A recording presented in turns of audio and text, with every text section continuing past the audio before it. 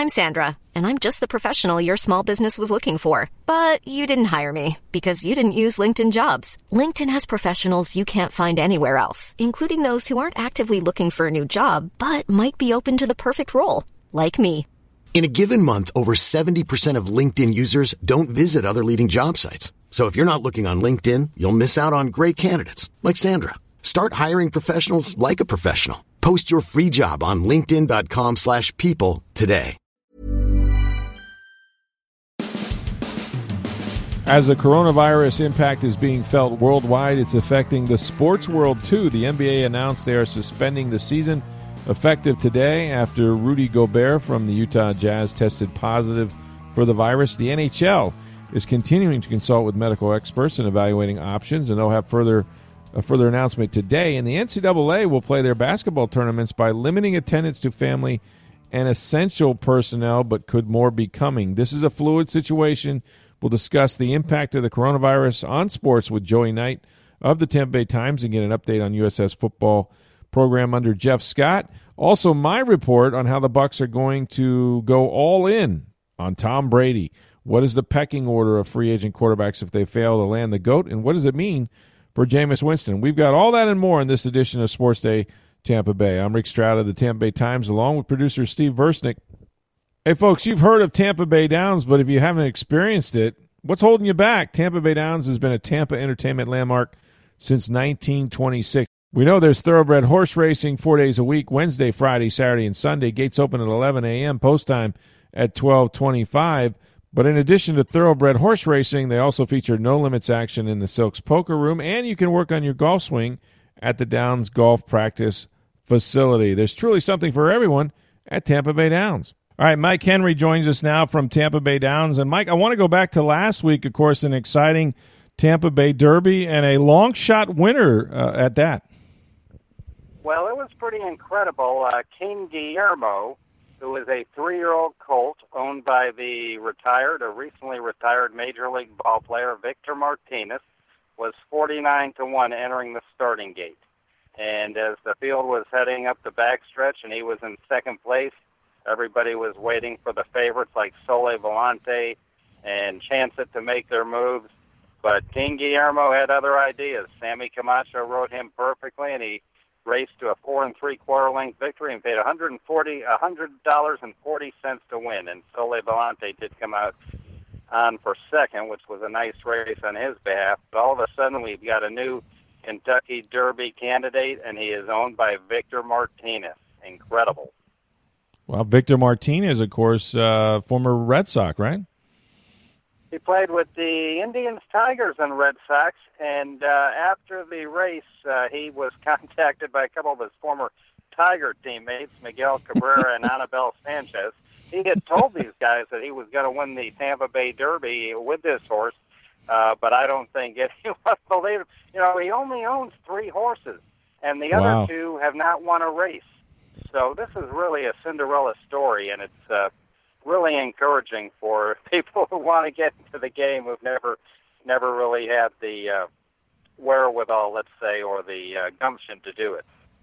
Absolutely, and you know the interesting thing out there is what this horse's future now is, of course, and you know it's sort of a prelude, right, to making it a Kentucky Derby contender.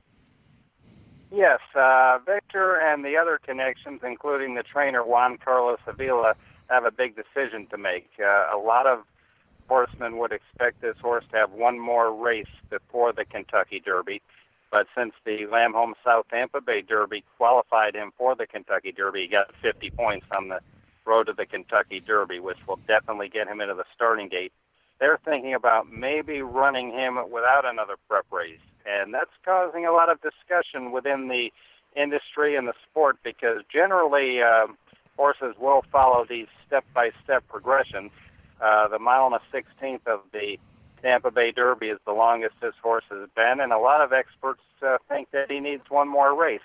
In fact, Steve Haskin, who I respect a great deal, who produces the Derby Dozen every week, the top 12 candidates for the Kentucky Derby, he kept Sole Volante in second place, and yet he did not move King Guillermo into his top 12. He actually had him as the first also mentioned, so to speak. And he basically said, if this horse can win the Kentucky Derby without having an additional start before then, it will be totally unprecedented in the history of racing. So let's see if those guys can pull it off, if that's the way they decide to go. Just incredible, Victor Martinez. And then, this is a great time of year. Of course, the weather's beautiful. You want to get out to Tampa Bay Downs. A lot of ball players go out there as well, right, Mike? I mean, those guys love watching the horses. Well, Rick, you and I are both old school. I'm older school than you are, but I was amazed a couple of years ago when I ran into Richie Allen out at the track. Dick Allen, yeah. Mm-hmm. Oh, yeah, he's always loved horse racing. As a matter of fact, his brother Hank was a trainer for a number of years.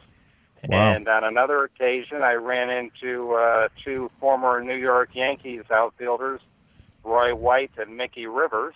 Oh, and yeah. the list goes on and on. So, yes, they do love it. It's a tremendous release for them. And they're also stoked by watching these four-legged equine athletes compete because they know all about competition.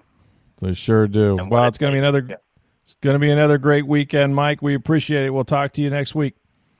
Great to talk to you, Rick. You can call Tampa Bay Downs at 813-855-4401 and check out their website at tampabaydowns.com for more information and 2020 promotions and make plans to live it up at the Downs. All right, Joey Knight joins us now, and as we're doing this podcast, Joey, it is about almost 10 p.m. This would be on Wednesday night. You'll probably be getting this podcast if you're listening to it either Thursday morning or sometime Thursday afternoon. So a lot of things are happening. This is very fluid. But you worked on a story that has local and national implications, obviously, with this coronavirus, its effect on sports in general. In particular, the NCAA tournament, of course, March Madness as we know it, and Tampa Bay supposed to host a couple rounds of that tournament here in a week or so. That now is going to the NCAA has decided to limit family attendance to essential personnel for their college basketball tournaments. And as we were beginning to do this podcast, the NBA has suspended the season. So tell us, first of all, where are we at with the NCAA tournament in Tampa, and does the news of the NBA, you think that will change things with respect to this tournament? Well, it's important to note, Rick, that it is 9:47 p.m. Wednesday. So as of this moment, yes, right. The NCAA earlier Wednesday issued a kind of a mandate of sorts that only essential personnel and limited family attendance will be allowed at the NCAA tournament, March Madness this year. And, of course, an opening round site for the tournament is Amalie Arena in Tampa, so it has local implications, local economic implications. But again, and we were talking about this before we started this podcast, we learned that the NBA has suspended its season, and it would not shock me, considering how fluid this story is, if this tournament doesn't go off at all, because you mentioned it. Okay, one NBA player has tested positive for coronavirus. That's out there. That has been confirmed. And the NBA, as a precaution, has suspended its season for the time being. What if one player from San Diego State tests positive, or a team manager from Duke or someone tests positive, and it kind of forces that entire team and program to be quarantined? What do? You make it a 63-team tournament instead of 64?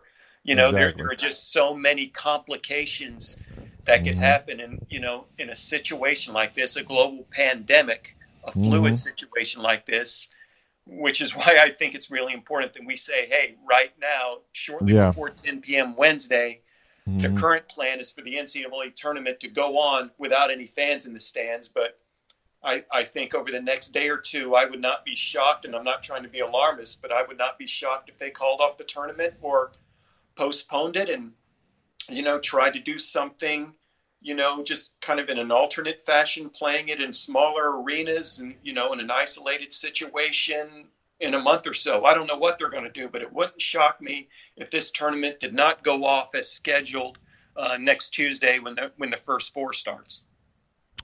Right, and the reality is that so far we know of one NBA player. Is it Rudy Gobert?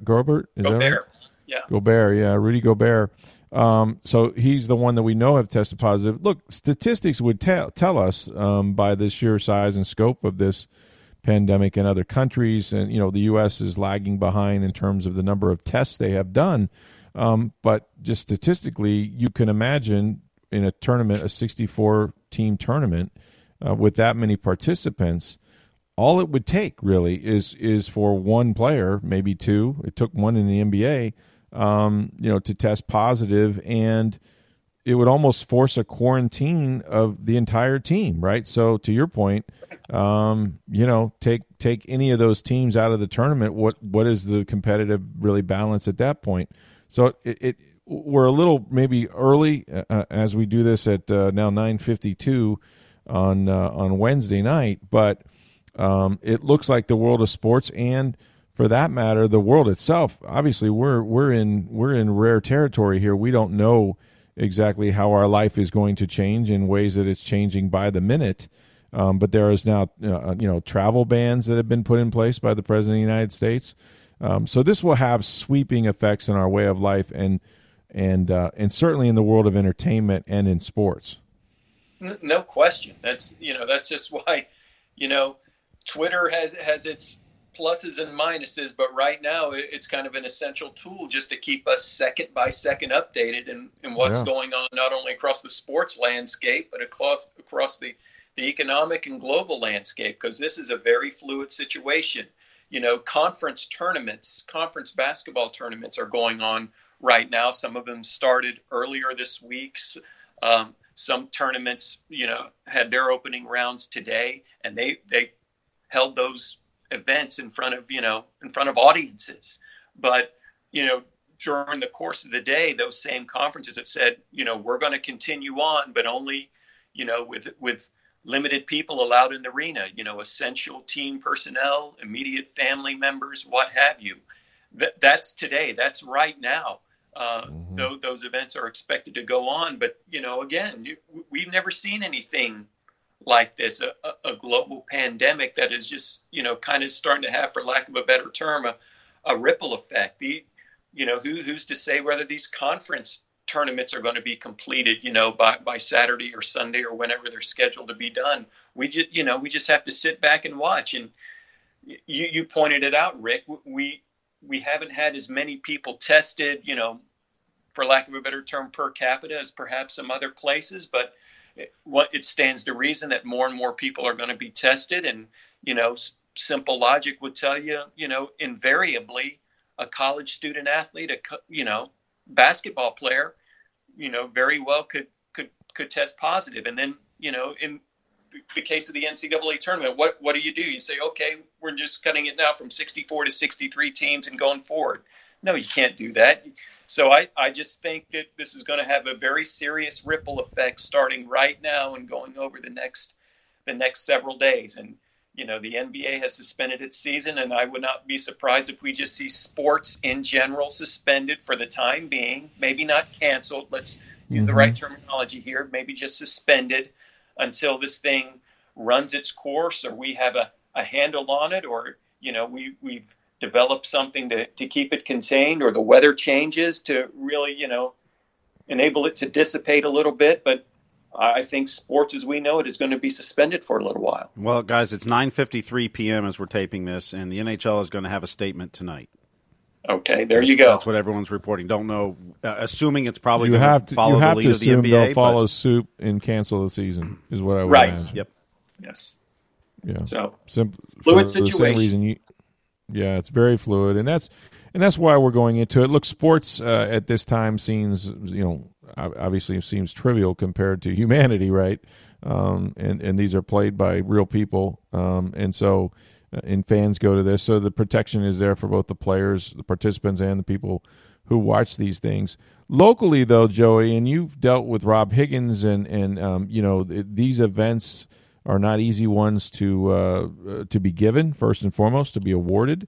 It takes years, and bids go out, and there is an unbelievable amount of planning that goes into both securing them and then actually executing them and putting them on. We have a WWE event that, as we speak, again at nearly 10 p.m. on a Wednesday. We don't know what the status of that will be. There's no news there.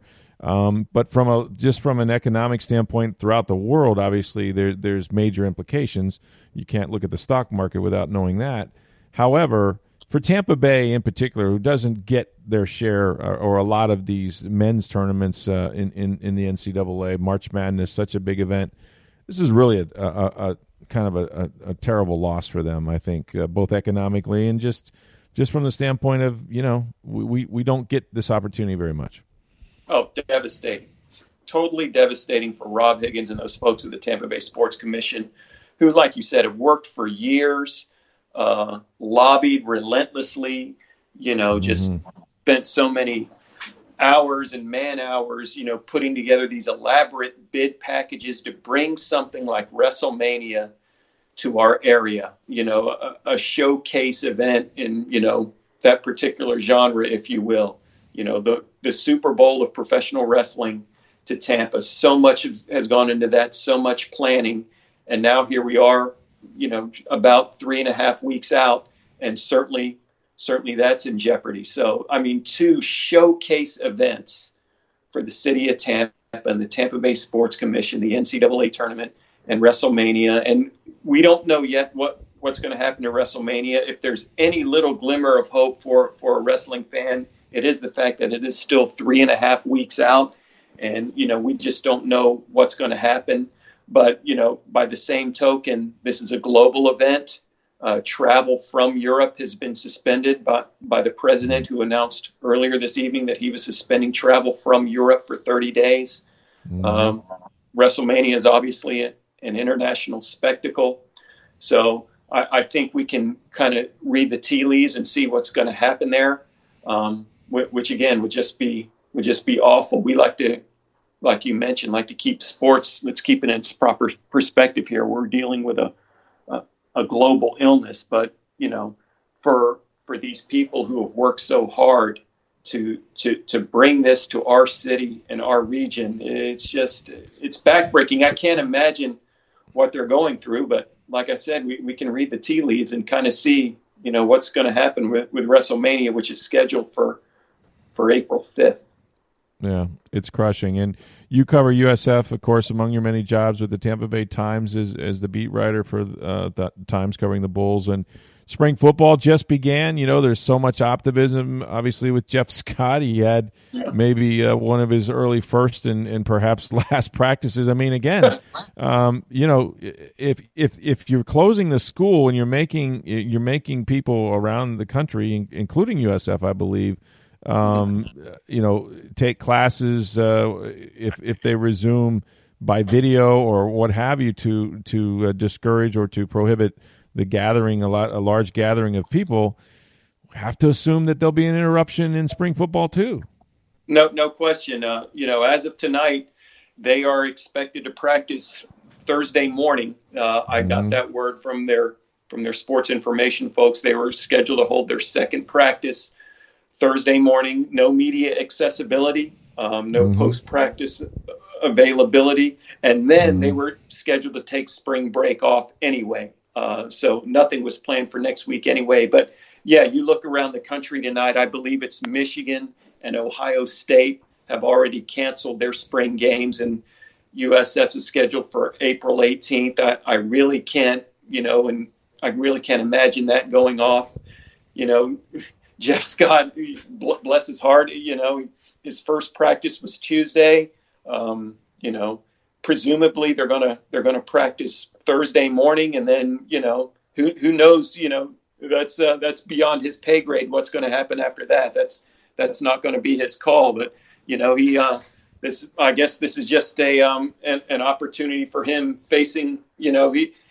He likely was going to face some adversity with USF in year one with what he inherited, and now he's getting it, probably earlier than he expected. But I do envision that the what is happening at USF will impact the sports schedule, not just for spring football, but across the board with baseball and softball. Those are in full swing right now. As you mentioned, USF has issued a statement earlier today saying after spring break, when classes resume, they will go just to an online only class schedule for the time being. So presume and all events on campus are canceled as well for like 30 days. That they did not say that specifically relates to USF athletics. They said more details about how that affects athletics will be forthcoming, but presumably, some spring sports and spring football are going to be affected, considerably. Again, keeping this in perspective, this is a worldwide pandemic where, hundreds of thousands, who knows, tens of thousands of people could lose their lives as a result of it. So sports not being as consequential. However, on a human level, if you're an athlete that is in his final year or whose team, may have just made the NCAA tournament and it's not a common occurrence, there's a lot of hours that go into these guys' careers, right? And some of them, very few, will ever play professionally. This is an even tougher thing for them because, they're not going to be able to realize probably something they dreamed about their entire lives. And, so on a lot of levels, this is a tough night. And again, we don't know how far the tentacles will reach because we're doing this podcast just after 10 p.m. on Wednesday, but it really is something. As for Jeff Scott, careful what you wish for. You never know what's going to come across your desk, and this has never happened before, so he's really sort of getting the baptism by fire. But you did have a chance to see at least the initial practice. And, one thing in talking about Jeff Scott that I thought was interesting, Joey, and I take him at his word, he didn't look at any tape of the previous season, really? That's what he said, and that's something that I asked him at his pre-spring press conference. I believe him. He said he wanted to go in with with a kind of a clean slate on every player he inherited. He didn't want to have any preconceived assessments of any of these guys based on what he saw on film from last year. So he didn't watch any games or even any practices from last year. He insisted that. And so I asked him, well, how do you make a depth chart? When you go out to that first spring practice and you say, okay, first team offense, go out there. You can't run all 85 guys out there. Somebody's got to go out. And he said, well, that's a great question. My assistants, they watch tape. They watch games and practices from last year. And I just left the initial depth chart and who to run out there with the first team and the second team and so forth. I left that up to them. So he, they in the limited amount of practice time we got to watch on Tuesday, they let us watch about an hour. There's very little teamwork done, but, when they did line up, an offensive line lined up, it did look like, the three returning starting offensive linemen were out there, and the two guys you kind of project that would replace the two offensive linemen who graduated, they were out there. So you could tell, this wasn't a lottery they did just to throw guys out there. The assistants watched tape and assessed and, reviewed practices and games from last year and gave Jeff Scott their evaluation, who they thought, this is where we think our roster and our depth chart stacks up now. And they worked off that. And of course, Jeff said, hey, take it with a grain of salt. It's gonna change quite a bit. Where it could change from day to day, from team period to team period. You talk about your fluid situations. The USF depth chart is very, very fluid right now. But even more than that, and this is something else I take him at his word for. It wasn't so much about who's lining up with the ones and who's lining up with the twos on day one. He wanted to see how these guys approached practice. And he said, we still got some work to do there. He's emphasizing the little things, as any coach worth his salt should, and guys, when he says do a 50-yard wind sprint, that doesn't mean run 48 yards and then just trot across the finish line, go all 50 yards. And, he tabulates what they call loafs. If you don't run through a play to the whistle, that's a loaf. If you don't run all the way through a drill, that's a loaf. If you don't start out with to steal the old Shiano term, toes on the line, if you don't have your toes behind the line, that's a loaf. They watch that in film and they tabulate it and they keep score of it. And, just so the little things don't turn into the big things. And that's really, I think, what, in however many practices they're going to be allowed to have, I think that's really his main objective starting out here, is just creating that culture, teaching these guys how to approach practice, how to practice, what the expectation level is from him and his staff, starting out. The other stuff, that'll take care of itself over the course of the summer and August and things like that. But I really think he's all about just trying to set a tone early on. I asked you this because I was trying to get some insight for a TV show on Spectrum Sports that I did with respect to USF, and the question was, how many games do you think they will win this season? You made a good point in that, like a good young head coach, he brought in some guys with some experience, his coordinators from Florida Atlantic, that I think will probably help him a lot. No question. Charlie Weiss Jr. is a really young guy. But, just the talk about him is that, he's kind of, the next Sean McVay in waiting. Yeah. People think that highly of him, and his mind, his work ethic, his just how bright he is as an offensive mind. And, of course, that's the offensive side of the ball. On the defensive side, he brought in Glenn Spencer, who's coached seemingly everywhere. He's a Georgia Tech guy at heart, but he's been everywhere. And the last he was seen was in that bowl game, where FAU just totally shut down a very good SMU team. And so Jeff was very, very good to get those two guys from FAU, because they had a coaching change over there with Lane Kiffin leaving. He was able to swoop those guys up and bring them across the state.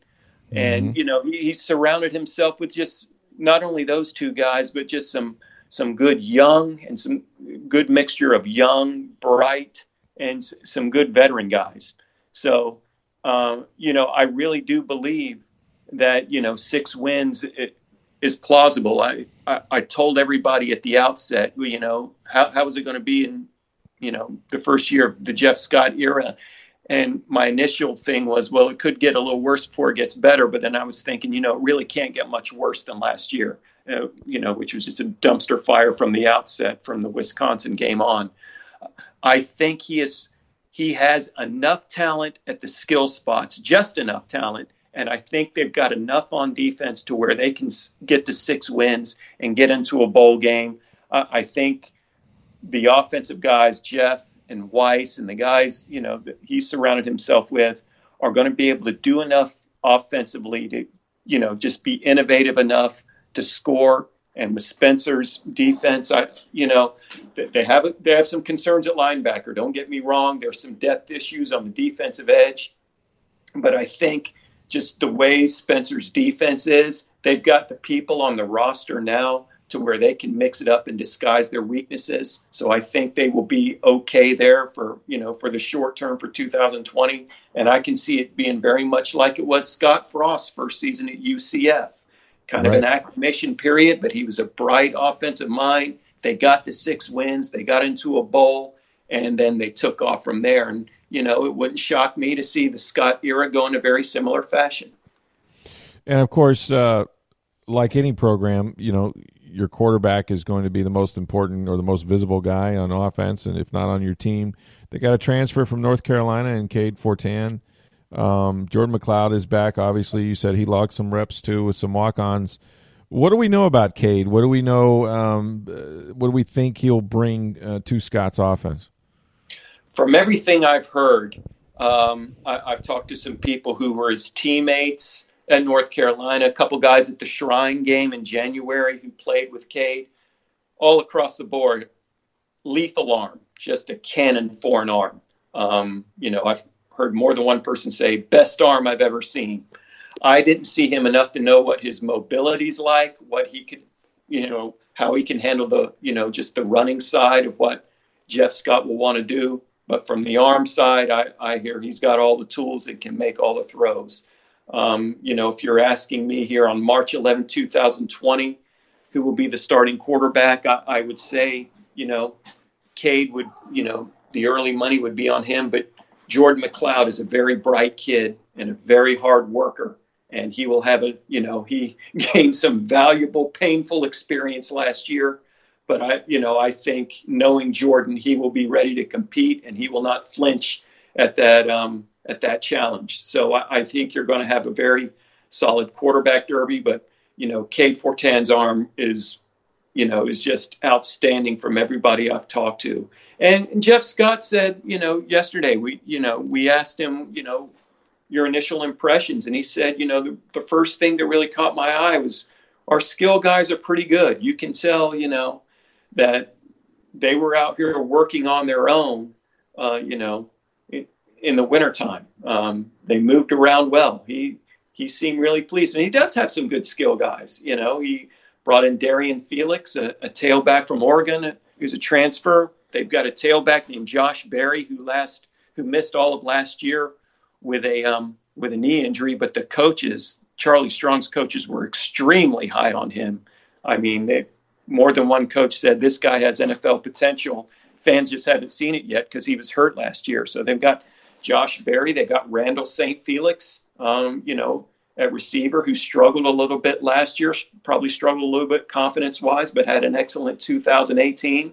And they've got some good-looking tight ends to step in and fill that void that was left by Mitch Wilcox. So, again, I think there's just going to be enough there skill-wise. And, you combine that with what Charlie Weiss and what Jeff Scott want to do offensively. I think they're going to be very innovative. I think they're going to be able to, keep opponents off their toes. That I think, a bowl eligibility is very plausible in 2020. There has to be excitement. I think that's the one thing, the energy that Jeff Scott has brought, young but experienced coordinators. I mean, all those things. Hope always springs eternal, right, Joey? Sure. And sure. when you see a guy who's coming from a program like Clemson, you've done a lot of stories about his background. Essentially preparing to be a coach since he was 8 years old. Right. It's an exciting time, and unfortunately, again, we began the podcast with the news of the coronavirus, which is still very fluid as we tape this, and so it's unfortunate that. His first season will be likely interrupted at some stage with this, but there's no question that that they've made a good hire here, and we'll see what he can do in good time, and I think Bulls fans should have something to be excited about watching it build in the fall. So we appreciate the time, man. You got a lot to write in these next few days, next few weeks, next few months. Who knows? I think we all do. Yeah, I think the global, the sports world is going to stop spinning for a while on its axis, and but we'll be here to talk sports anyway. Thanks, Joey. We just got an update from the NHL at 10:13 p.m. They're aware of the NBA's decision tonight to indefinitely suspend its season due to a player testing positive for the coronavirus.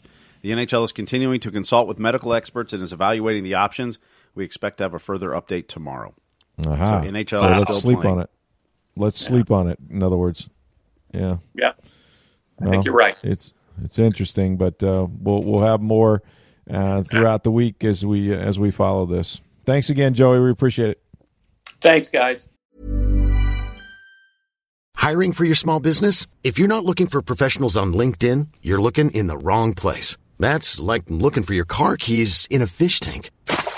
LinkedIn helps you hire professionals you can't find anywhere else, even those who aren't actively searching for a new job but might be open to the perfect role. In a given month, over 70% of LinkedIn users don't even visit other leading job sites. So start looking in the right place. With LinkedIn, you can hire professionals like a professional. Post your free job on linkedin.com/people today. All right, so I wrote a story in the Tampa Bay Times. You can read it on tampabay.com, and the gist of it is something that most people would have figured out by now, but I got into a little detail. Look, the Bucs' priority as far as quarterbacks go, as far as their plan, that they've sort of worked on here with respect to free agency, the draft, Jameis Winston, all of that, is they're all in for Tom Brady. I mean, Tom Brady is the GOAT. Tom Brady is the big prize. Tom Brady is who Bruce Arians and the Glazer family would like to have as a Tampa Bay Buccaneer. And as I wrote in the story, I mean, let's just consider where the Bucs are at this point. They're a franchise that hasn't reached the postseason in 12 years, okay? 12 seasons. And they have the opportunity, at least. Now, we'll get into whether it's realistic or not, but they have an opportunity to land a quarterback who's been in the playoffs for 11 straight seasons. Just the opposite of what they are, and has won 6 Super Bowls. So when we get to Monday at noon, when the free agent tampering period begins, we all know who Bruce Arians wants behind door number 2. If Tom Brady doesn't re-sign with the Patriots by then, and he gets to free agency, and he's going to entertain, offers or phone calls from other teams, the Bucs are going to be on the line rather quickly. They're going to be calling Don Yee, his agent. Are you saying that at 12 o'clock in 2 seconds they're going to have a deal announced? Perhaps. I doubt it. I'm kidding. I think with it's the joke of the legal tampering. Yeah, I know as opposed to the illegal tampering, which is happening now. But I do think that I don't know how quickly Brady will decide. I think he has to. First of all, I think before we get to Monday, he's got to have the heart-to-heart with Bill Belichick, right? He's got to talk to Dad about moving out. I mean, this is one of those deals where they've been together and they've won a lot of championships, and it's so unlike. And I think people, very often you hear the comparisons. Well, Peyton Manning went to the Broncos, or Brett Favre was traded to the Jets and then went to his rival in Minnesota. Joe Montana went to Kansas City. But all those quarterbacks, they weren't wanted by their teams anymore, right? Those were guys that, the 49ers had Steve Young, and he was coming off an MVP season because Joe had gotten hurt. They wanted to go with Steve Young. So Joe, requested and ended up getting traded to Kansas City. Favre was traded to the Jets, and then after he retired and decided to come back, he chose the Minnesota Vikings so he could then tweak the Packers a bit. All those situations were different because there's no indication, and particularly with Bob Kraft, he has said it. I want Tom Brady back. I hope he either plays for us or he retires. Well, we know that Bob Kraft wants him back.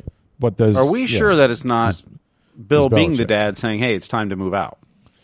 And that could be true. That absolutely could be true. I mean, Belichick, even though I think his relationship with Brady is different than what we've seen him do with other players, right? There's been a lot of New England Patriots, great players. Logan Mankins, for God's sakes, who came here.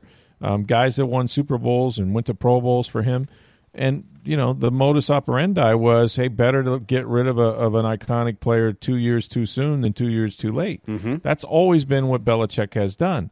I think it would be different because I think Brady is the one constant through all the years that Belichick has been coached there. It's only Tom Brady and him that are still together from that first year. And so, the coach-quarterback relationship, we've talked about it, that dynamic is different than any in sports. I don't care what you're talking about. So I do think that there's got to be some loyalty on both ends. However, Bill's not a real warm and fuzzy guy, I don't think, even in this instance. I think he's going to want to know, what is it you require? What are the things that we need to do to keep you here? If, in fact, and I would assume that's what they want to do. But it may get to the point where it's like, look, you're 43 years old. Like, we've got a young quarterback they like in Jared Stidham, and I think that he's not ready to play. But we know that it's a fertile free agent crop of quarterbacks out there. I mean, Bill Belichick, of all people, is not going to have a difficult time attracting a good player.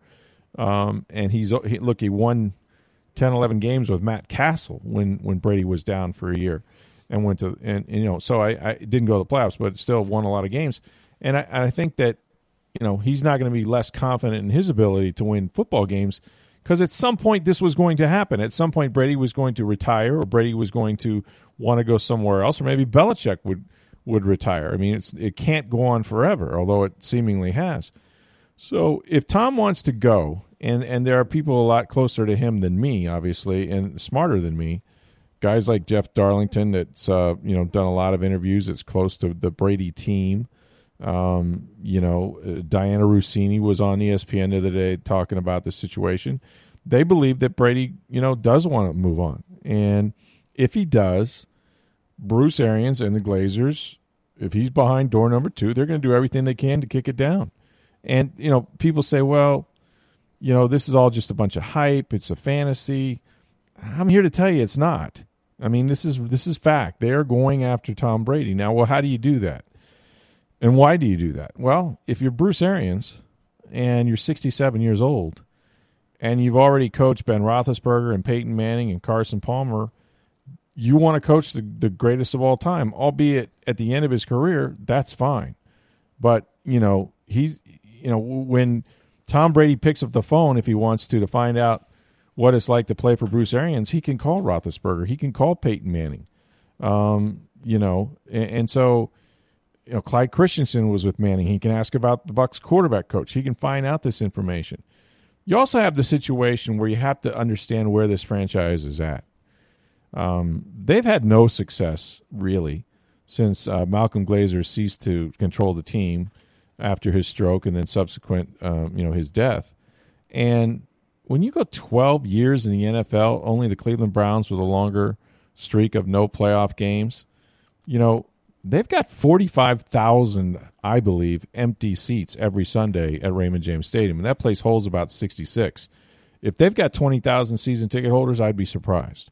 So you're talking about 45,000 seats they got to sell every week. Now, they can sell some of those to the teams, the fans of the teams coming in, but that's not your goal, okay? You've got a guy who's available that's the greatest quarterback of all time. It's an opportunity that's out there for the first time since maybe Joe Montana, who had to be traded to Kansas City. He wasn't a free agent back in like 93. And with one signing of Tom Brady, if somehow you could get his signature on a contract, you become, as the Bucs, instantly relevant.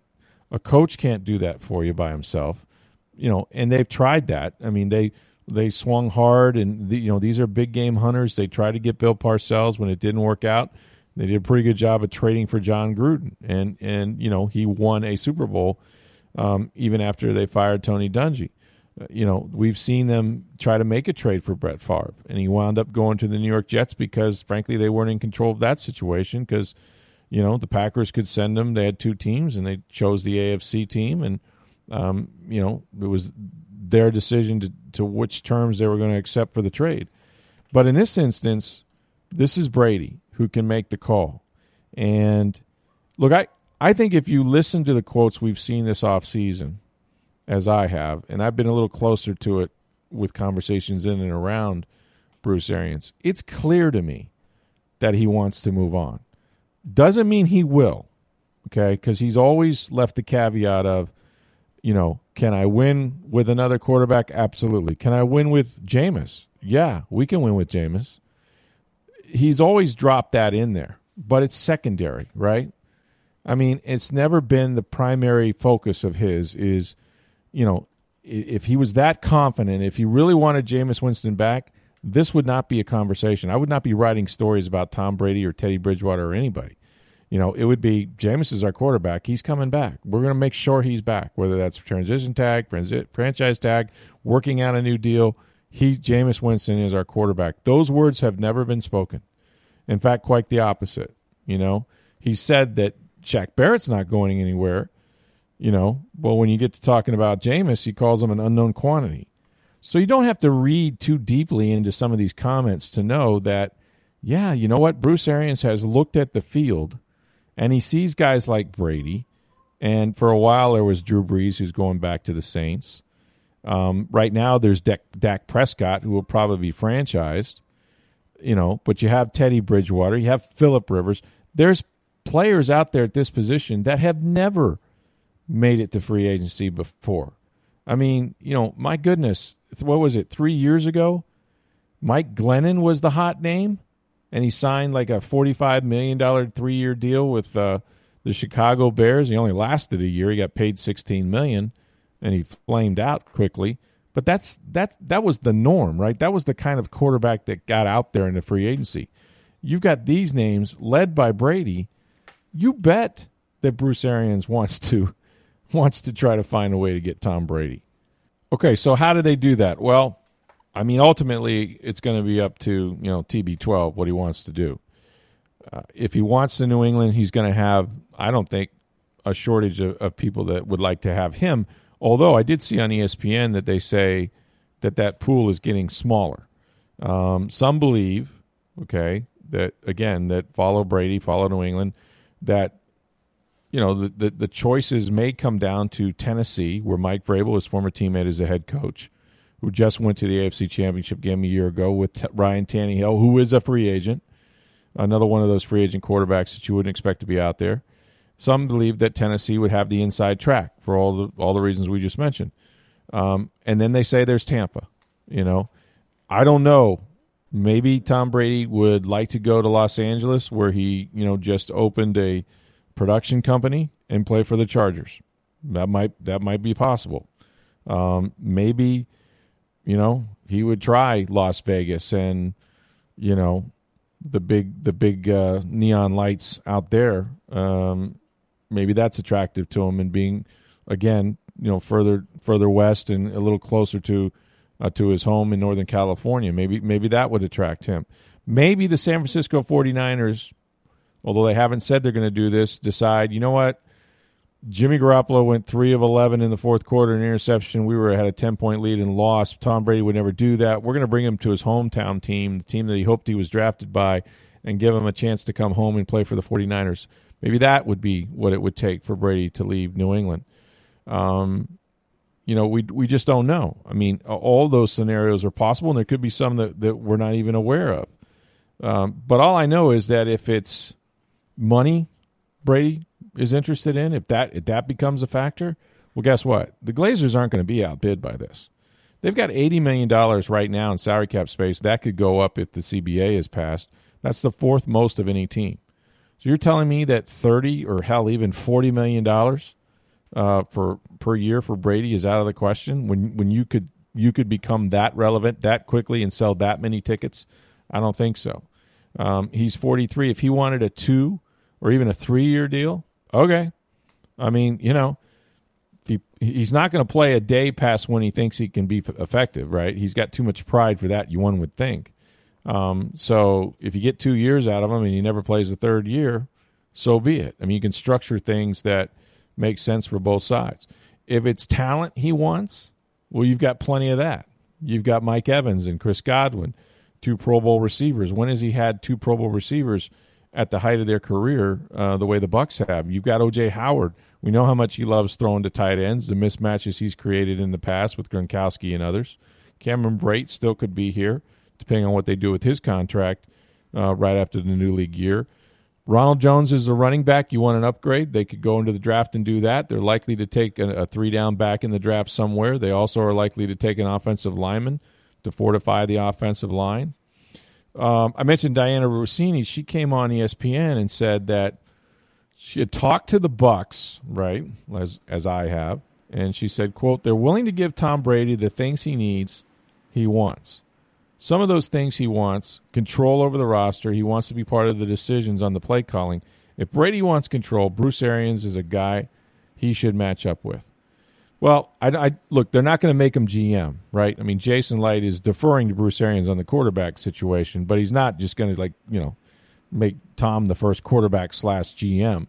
But that's not really what we're talking about. I was going to say, isn't it more about, who are my receivers? Who are my running backs? That's right. Exactly. If we need to make changes or upgrades. Yeah. I need a guy that can work the middle of the field, or I need a fast guy that can get in and out of option routes, or I need, I think that's what you're talking about. I don't think he's picking the backup middle linebacker. No, exactly. Right. He's talking about what he requires in what's become his offense through the years that he has developed into something that's singular to him. And if you think that just because Bruce Arians, is the no risk it, no biscuit, 5 eligible on every play guy, look, they're not stupid, okay? if Tom Brady says, hey, I want to run this offense, okay, and it's my offense, and this is the game plan I want to do. First of all, there's a lot of universals, when it comes to route trees and how you call plays and things like that. So within the scheme of any offense, there's a lot of repetition. But if Tom Brady wants to tell Byron Leftwich what he's going to do, he's going to do it. I remember talking to Clyde Christensen, who happens to be, by the way, the Bucs quarterbacks coach, and he was the offensive coordinator by title anyway, with Peyton Manning in Indianapolis after Tony Dungy left. And, he told me, I remember they went to a Super Bowl, if you recall, after that. And the next year, in fact, they lost. But, Peyton Manning was essentially the de facto offensive coordinator. And Peyton chose the plays, and, they would sit down and they would write a script of down and distances and what do you like here and what do you want to call there. And for as much as anything, they kind of followed along. I mean, you always have a plan. You always have somebody in your headset. You always have a play sheet, But those things, to the extent that Tom Brady wants to determine what he thinks he wants to do on 3rd and 6 at the 24-yard line on the right hash, guess what they're going to do? They're going to do what Tom Brady wants to do at the 36-yard line on the right hash. I mean, there are ways to do that. So I think that's what Rossini is talking about. I mean, Arians isn't so arrogant that, he's going to shoehorn, his style or his offense into the greatest quarterback of all time. There will be some give and take there, and they'll try to adapt it to him.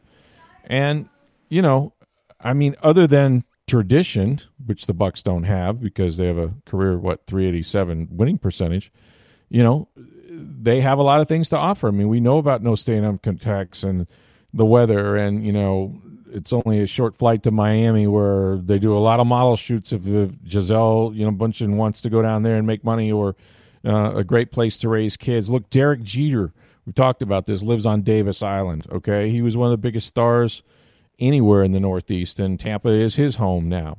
So it's not crazy, other than, as you know, Steve, we can't have nice things, but I know this, that is the Bucs' number one pursuit, okay? Before they talk to Jameis Winston, who they're absolutely, I think, going to let become a free agent, before they talk to another free agent, they're going to exhaust themselves with Brady.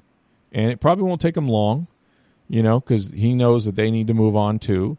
But they're going to make their best pitch, and that is the plan. That is the plan. Now, what happens if the plan fails? They go to the next plan. And the next plan, in free agency anyway, is Teddy Bridgewater. Teddy Bridgewater is the next guy on their list as far as free agent quarterbacks go. And we've talked all about Teddy, right? Here's a guy that went 5-0 with the Saints last season. He's only 27 years old. But he doesn't fit Arians' vertical passing game. Yeah, well, you know what he also doesn't do? He doesn't turn the ball over. And all I know is that with a Saints team that basically had Michael Thomas and less than usual productive Alvin Kamara, he hung 33 points on Seattle, 31 on the Bucs, and 36 on Chicago. And the last time I checked, Chicago had a pretty damn good defense. So that's where they're going next, okay? Now, the trick is, how do you go from going so hard after Brady and then pivoting and convincing all these other free agents, maybe even Jameis himself, that, oh, no, you're the guy we really want. They're going to have to do that. Well, they have to do that, but at the end of the day, there's only 32 starting jobs in the NFL. That's the key. You just nailed it. It's like head coaching. I mean, it may not be your ideal job, but there's only 32 of them, so if you get offered one, you're probably taking it. It's musical chairs, and there are more quarterbacks than chairs this year. There just are. Starting jobs, I mean. So you're right. So Teddy Bridgewater is going to listen, and he may get an offer from Carolina. He may have one from San Diego, who knows, or L.A., the Chargers, who knows. But that's where they're going to go next. After that, Phillip Rivers is on their list.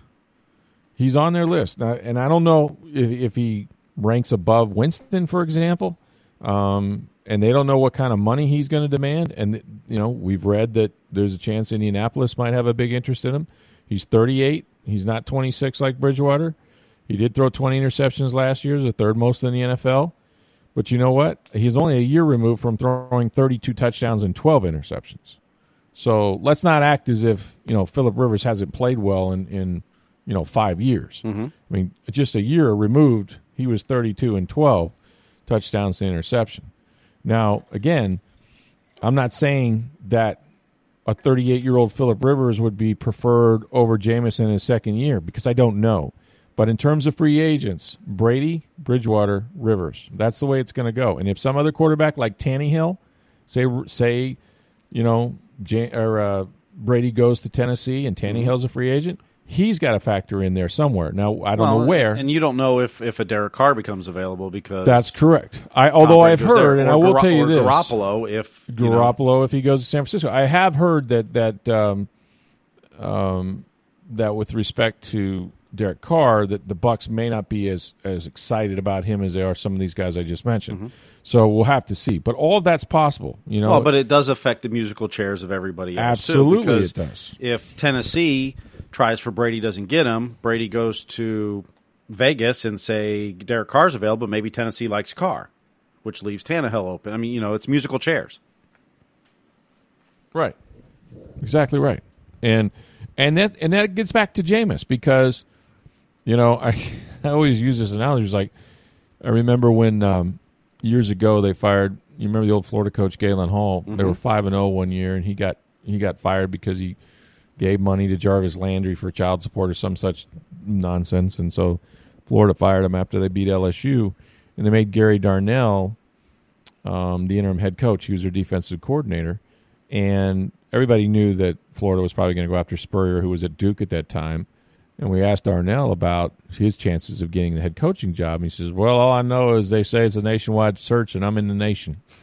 Well, you know what? You know who's in the nation? Jameis Winston.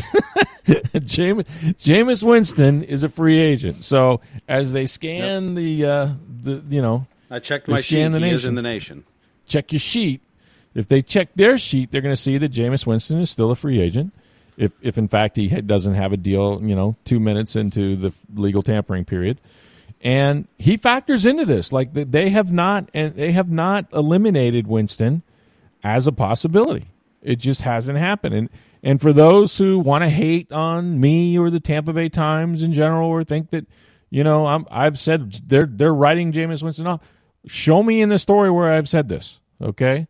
Show me where I've said that, because what I actually did say was Winston may still figure into the equation, okay? That means he's not out of here yet. That means he's not eliminated from a possibility.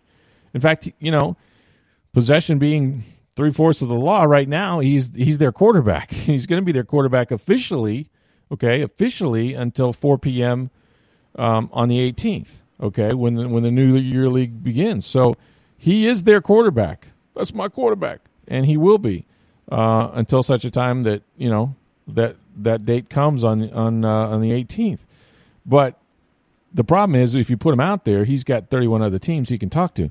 Now, maybe. Okay, all the things I just talked about with respect to Brady, Bridgewater, who has a choice and probably will have choice of teams, Phillip Rivers, all those guys, maybe all that just doesn't work out for the Bucs.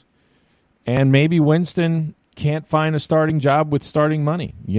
It's possible he goes out there and San Diego's going to draft a quarterback, and they're into it for Bridgewater, and Carolina's going to take Cam Newton back for a year and draft a guy. And you go down the list, and all of a sudden, the Raiders are okay with Derek Carr.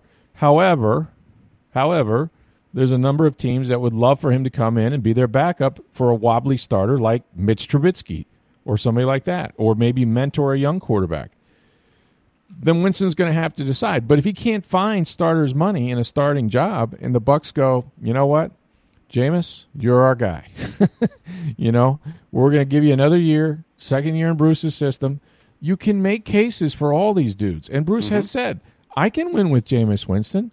He was 7-7 last year, despite a ton of turnovers. And, Jameis playing through a broken thumb, a torn knee, without the benefit of LASIK surgery. Didn't play the last two games very well. They lost them both. He threw away some interceptions, including a pick six in the overtime against Atlanta. And instead of going 9-7 or winning 10 games, guess what? They went 7-9. Okay, well, next year, do we think that he's going to be throwing 30 interceptions? I mean, first of all, he wouldn't be allowed to be in there long enough to throw 30 next year. This year he did. But what if he shows the improvement that Carson Palmer did in his second year, or Peyton Manning did in his second year, et cetera? then I can sell that somehow. But I can also, I know that Bruce is confident enough to think he can win with Winston. He has said that. I can win with Jameis. I can win with another quarterback too.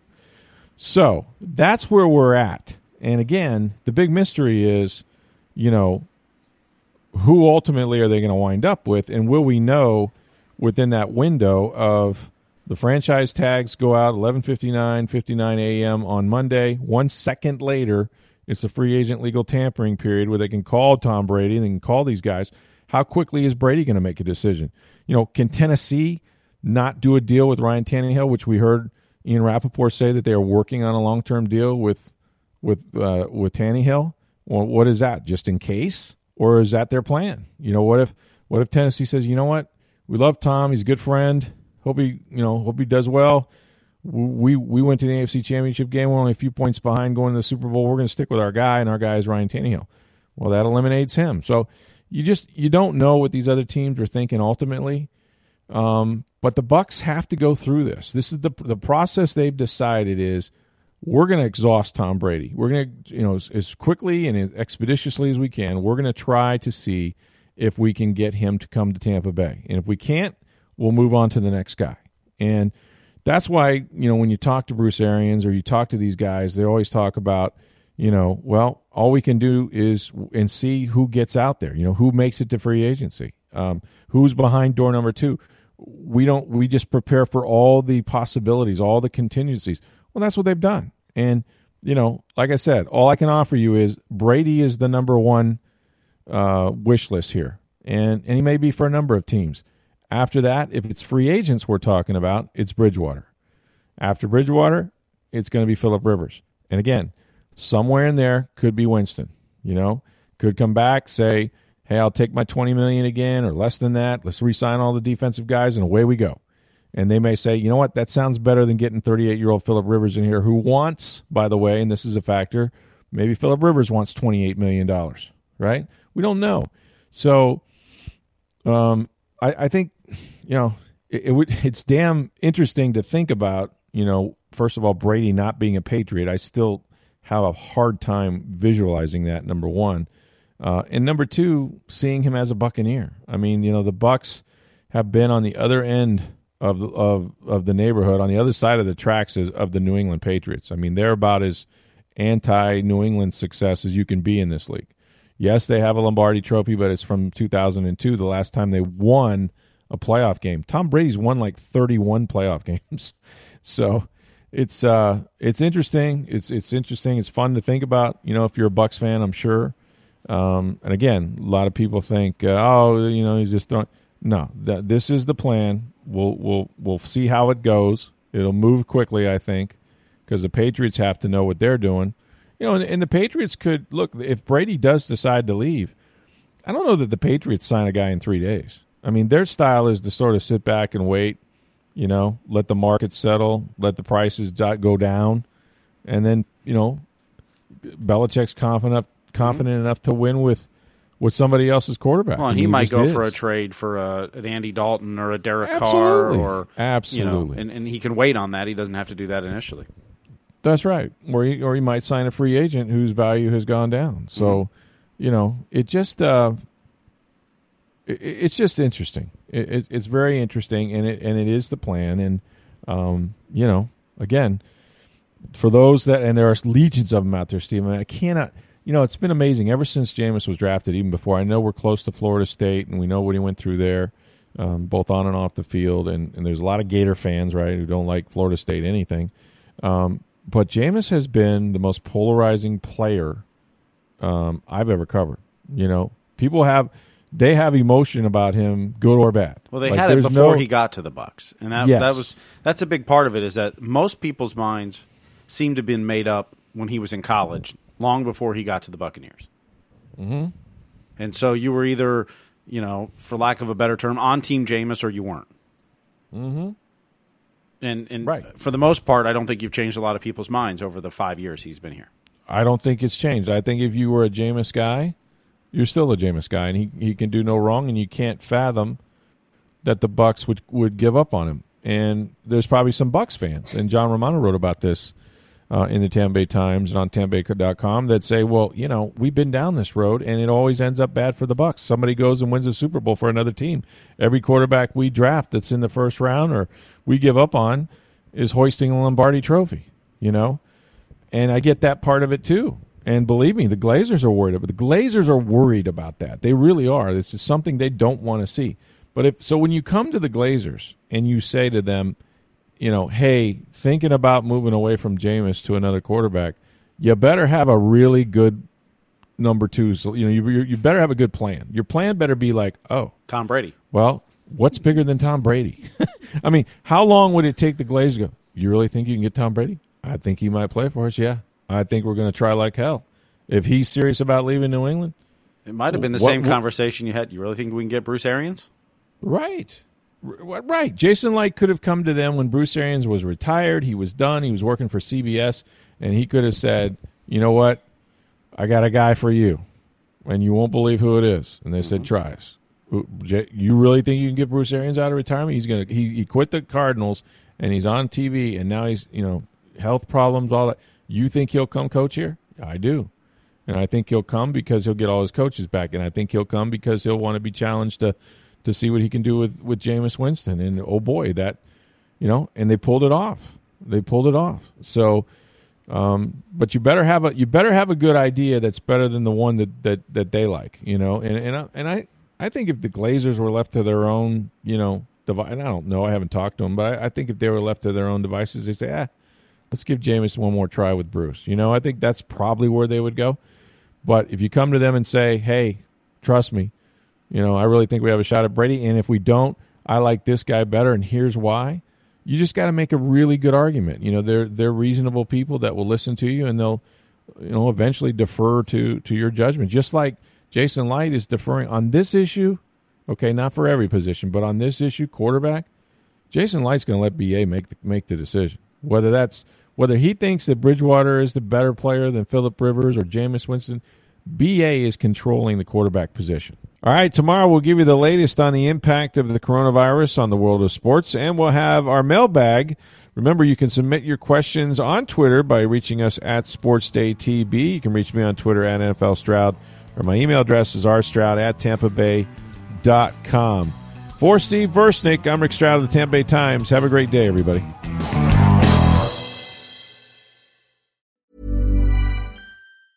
Mom deserves the best, and there's no better place to shop for Mother's Day than Whole Foods Market. They're your destination for unbeatable savings, from premium gifts to show-stopping flowers and irresistible desserts. Start by saving 33% with Prime on all body care and candles. Then get a 15-stem bunch of tulips for just $9.99 each with Prime. Round out Mom's menu with festive rosé, irresistible berry chantilly cake, and more special treats. Come celebrate Mother's Day at Whole Foods Market.